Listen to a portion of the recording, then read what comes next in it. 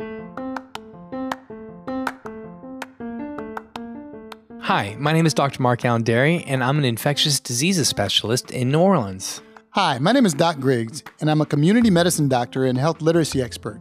This is the Noise Filter Podcast, where an infectious diseases physician, That's me, and a health literacy and communications expert. that's me, talk about what you need to know about COVID-19. You can find more information about this show and our other daily live updates and Q&A show at noisefiltershow.com. So let's get started.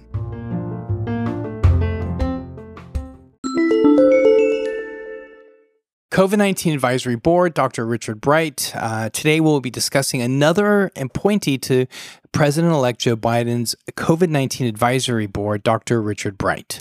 Dr. Bright is incredibly experienced in the realms of virology and governmental advisory work. He's an immunologist and a virologist. From 2016 to April of 2020, Dr. Bright was the director of the Biomedical Advanced Research and Development Authority, overseeing the government's production and purchase of vaccines. Right, that's also known as BARDA. But before acting as the director of BARDA, he was the director of the Influenza and Emerging Infectious Diseases Division, which, by the way, sounds like a really cool place to work. Yeah, it really does. In the spring, he published a report detailing how his early concerns about coronavirus were ignored and that speaking out against hydroxychloroquine led to his abrupt dismissal by President Trump. Yeah. Dr. Bright was born and raised in Hutchinson, Kansas. He attended Auburn University and graduated with a dual degree in biology and physical science. He holds a PhD in immunology and virology from Emory University. He started his career at the CDC in the influenza division, focusing on human and avian viruses, and has formerly served as an advisory to the World Health Organization. And given all this experience, one thing that I can say he definitely can do is make something go viral. Oh, that was so bad. Folks, that was bad. No, in all honesty, again, this is a really another, and I don't want to be trite here. I was going to say this is another bright spot, but it is another bright spot with regard to the advisory committee. And as we've been profiling each one of these individuals, it's been an honor to study them and to talk about them. And certainly Dr. Bright, who was fired unceremoniously because he recognized that hydroxychloroquine did not work against. Did not work. It's really, really, really comforting to know that a strong foundation is being laid to lead our response moving forward. Absolutely. And that's a bright spot. Dude, stop. How parents can tame the stress of climate crisis. So many Americans have dealt with way too many challenges this year. There's the pandemic, and then of course with that is the economic instability and the online schooling, and of course we've seen the racism and all of the protests for civil rights. Now on top of all that, we have climate crisis from hurricanes to wildfires. But I will say today's date, the day that we're actually recording this, is the official last day of hurricane season in the Gulf. So we woke up to that today saying. And we just hope the hurricanes read the book and looked at their calendar to make sure that. Yeah, I hope so. Yeah. Wait, what, you want an over and under on that? No. I want nothing to do. I don't want an over, under. I don't want anything. You can't give me the line. You can't give me a straight, flat, nothing. I'm just going to leave them over there. Let them do what they do. Stay away from the Gulf Coast. Stay away from the Gulf Coast. Some have coined the term eco-anxiety. This year, many parents have been met with some big challenges, but there's still hardship and stress in a lot of households. Yeah. So there's only so much motivation that one can gain from stress. Now, beyond that, it escalates to panic and chronic illness. The New York Times does have an article explaining ways to reduce that overwhelming feeling that you may have, which can influence your parenting. Whew. Let's take a deep breath. All right. Let's go through some of these, okay? Attend to your own needs. That sounds good. Psychologists have found that your children can pick up on emotional cues, so you need to ensure that you're taken care of. This is also called co-regulation. Classic stress relievers include exercise, deep breathing, self-expression in the arts, or whatever you may find relaxing. Hold on, what does that sound like? That sounds. That's either get checked, get fit, If it get moving, or breathe, check, step back, or all of the above. What's important is that you're bringing comfort to yourself and to your children, and also showing them how you're staying afloat. It's interesting because I had a friend post on social media today. He has like a 2-year-old, and he never realized that his children were watching. His kid was watching him. When he gets stressed, he walks through, he rubs his head, and he sighs. And he watched her today 4 times walk through the house, go, and rub her head. Oh, She watched that. Our kids are watching, folks. that's right. So that segues perfectly to the next one. Seek connection. Social isolation hurts while connection heals. We are, of course, in a pandemic, but there are still ways to connect. The Climate Psychology Alliance is planning free and virtual climate cafes in support of support group around climate emergencies. It's interesting.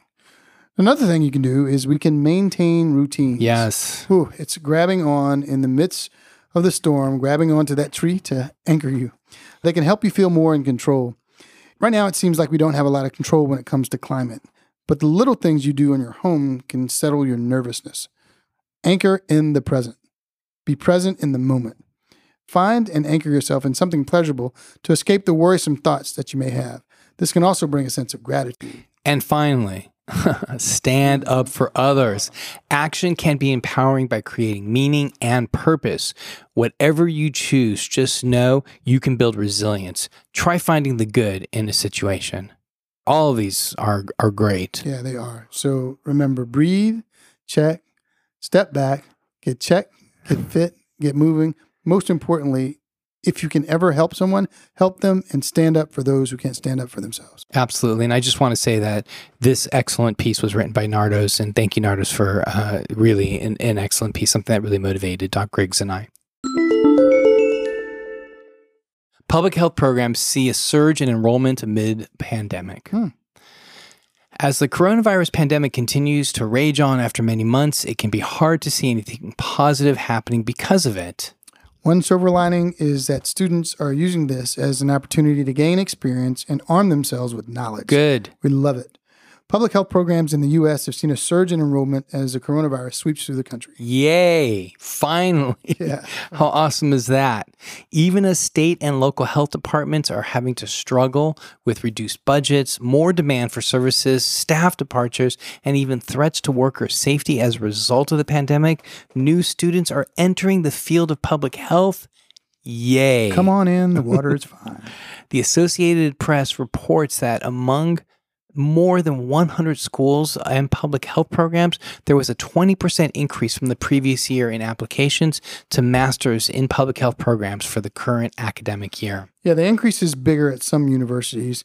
A faculty member at Florida International University said the new student enrollments in its master's in public health program grew 63% from the last year. Jeez. The school's especially seen an uptick in interest amongst Black students from 21% of newly admitted students last fall to 26.8% this year. Interviews with incoming Black students indicate they're wondering why the pandemic is affecting the Black community so much. And getting a degree in public health will give them the knowledge to answer that question and more. But unfortunately, students are entering a public health field that faced challenges well before the pandemic. That's true. The Associated Press reports that since 2010, per capita spending for state public health departments has dropped by 16%, and for local health departments by 18%. That's right. At least 38,000 state and local public health jobs have disappeared since the 2008 recession.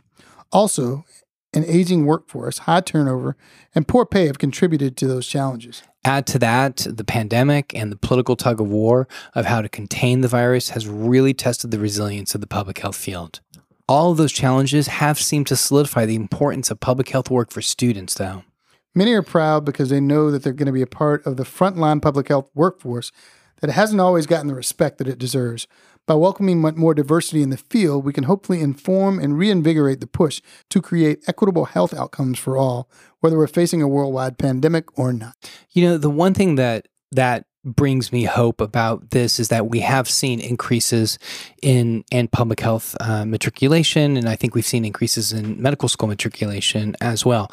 But more than anything else is that as public health practitioners, you and I, we definitely need to take hold of this moment that we're in time and start to push back against these cutting of the budgets that we've seen. I remember like 6 or 7 years ago, the governor of Florida, I think it was Rick Scott at the time, cut a TB program. Just cut the TB program. Randomly. Right. I'm sure there was, he was, stealing from Paul to, Peter to pay Paul. Right. But what do you think happened 2 years later? TB went up. Yeah, TB epidemic. It's not funny, folks, but of course. Of course. I mean, anybody could have, so for those of you that are listening, those of you that are going to be entering the public health field, good on you. Welcome. Welcome. Like Doc Griggs says, the water is warm. It is difficult. It is the most satisfying work. And not only that, but if we all band together and we start demanding that budgets don't get cut and that pay is equitable to the amount of work that we do, I think that moving forward, we can finally fix this public health system that's been broken as a result of 50 different states setting up 50 different systems. That just doesn't make sense. We have to unify the system once and for all. One band, one voice. Hear, hear. Just as a reminder that COVID-19 and the human immunodeficiency virus do share the same risk factors. Doc Griggs. Thanks for listening to the Noise Filter Daily Podcast. Dr. Derry and I have a daily show at 4 p.m. Central Standard Time where we go into more detail on stories and answer your questions about COVID-19. You can find Doc Griggs at DocGriggs1 on social media, and you can find me at Dr. Mark Allen Derry or at DRDERY. You can follow us at Noise Filter on Instagram, Noise Filter NOLA on Twitter, and for more information about us and the show, you can go to noisefiltershow.com. Hey, Doc Griggs, any last words? Remember, get checked, get fit, get moving. And remember to get some rest to boost your immune system. And Doc? Protect yourself and others by staying home, and please wear masks when you go outside. Remember, health is a human right.